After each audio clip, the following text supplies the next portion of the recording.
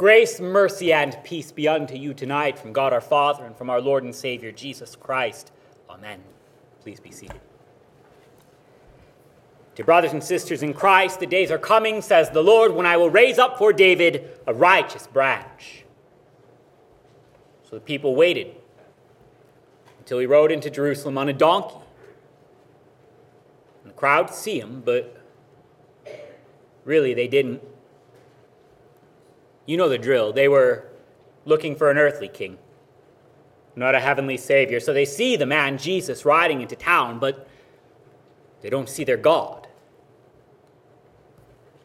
And it's kind of hard to figure out how it is they missed it, what that, all of Scripture led up to this moment, what that he literally told them, I will ride into Jerusalem and be crucified and on the third day rise. But it was still a curveball to a lot of folks.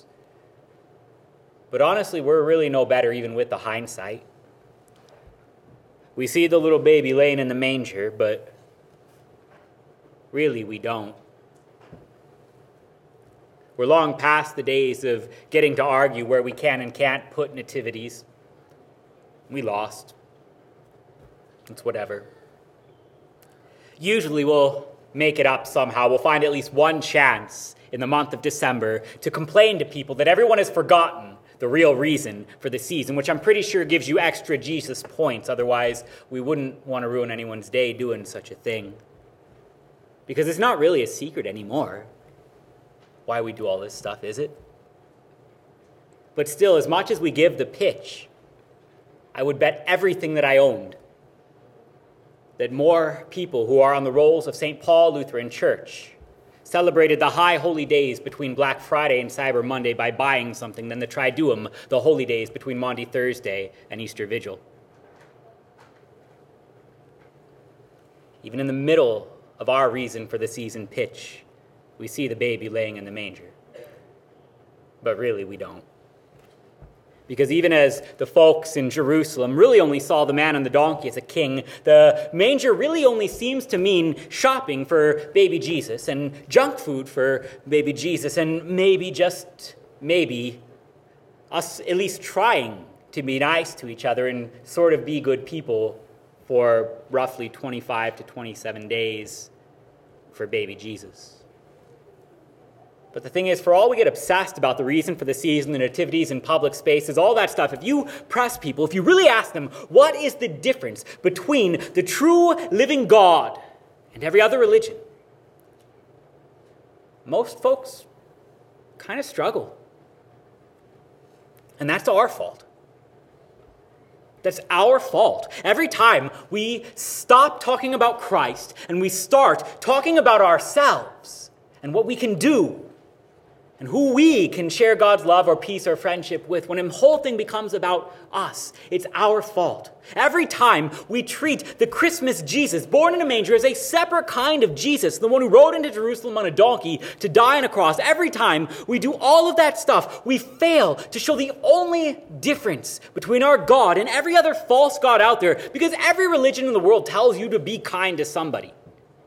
Every religion in the world tells you to love your own.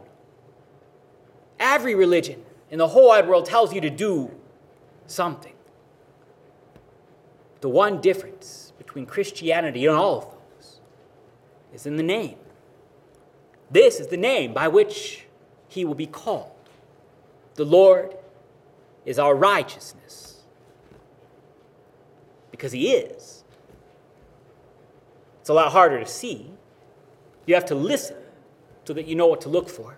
Because we can see the man Jesus just fine. We can see all the characteristics of religiosity this time of year, but we don't always see the righteousness. That part comes only by hearing the promise. For Jesus did not ride into Jerusalem to collect the folks that put change in the little red bucket outside of Walmart and forsake all of the ones who said, I will totally get you on the way out, and then walked out the other door just to avoid that awkward thing. He came to redeem sinners. He rode into Jerusalem to die on a cross for everyone who doesn't have the Christmas spirit, everyone who doesn't give to charity, everyone who brags way too much about giving to charity. He died for the very worst of us. He died for all of us. Not because we chose it, because we asked him, not because we deserved it, because he actually loves us sinners. For the Lord is our righteousness. He is righteousness to those who don't deserve it. He is righteousness to those who have none of their own. He is righteousness for you and for me and for sinners everywhere. And it turns everything upside down. Fun fact about all those little red buckets. They go to support a denomination's church that teaches the homeless people that they're supposed to be given stuff to, that God's grace isn't really for them until they turn their lives around and earn it. Because they see Jesus, but really they don't. For the Lord gives righteousness for free and only to sinners. And it's not measured in whether or not you've turned your life around. It's not measured in your works at all. It's not measured in your situation or your love or your choice or your light, but his. Your King comes to you. Righteousness comes to you. Our God advents. He comes to save sinners. Righteous is he, and having salvation. And he gives it to you. And he gives it to me. Our God advents. He shows up to save sinners. So that in our very lowest of days, after we put out all the lights and all we're left with is stuff that doesn't seem near as interesting now as when we thought we needed it, and all the people we should have cared for more, and all the excuses we made, our Lord still advents. He comes to give you righteousness in body and in blood. Our Lord actually shows up week after week for you to bring salvation to those who haven't earned it, to give righteousness to you apart from anything you could do or buy or build or give. Righteousness is given to you right here. You are holy. You are good. You are righteous, for our Lord has made you that way as surely as you have eaten and drank of his body and blood. For these gifts do the very same things that they promise. For when our God shows up to get things done, he gets his way. He rode into Jerusalem with a purpose, to die to save sinners and rise again. And all the crowds, whether or not they understood it, couldn't stop him. Our Lord advents for you week after week, that we would gather around him, drawn by the Holy Spirit, to receive from him forgiveness and life and salvation. This is the reason for the season. Right here, receiving God's gifts, preparation for the Lord showing up to save sinners. It's not found in the lights or the shopping or even writing like really nasty social media posts about why there aren't enough nativities or something other like that. It comes from hearing. Because the reason for the season pitch that you got is completely worthless unless you see that Christianity only finds meaning in the cross. So we hear the promises of Christ. We hear the God who came, who comes, and who will come again. So that when we look to the manger, we would find our God who has come to save sinners. When we look to the cross, the righteous branch promised of old, we would see the God who is not afraid of the scorn to save you and me.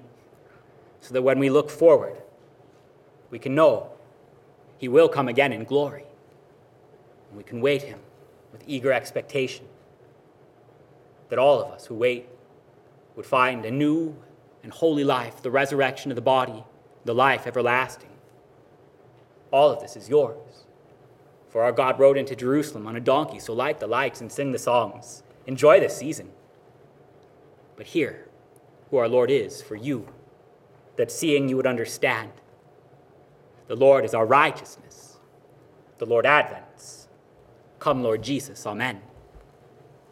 And now may the peace of God, which surpasses all understanding, keep your hearts and your minds unto life everlasting. Amen.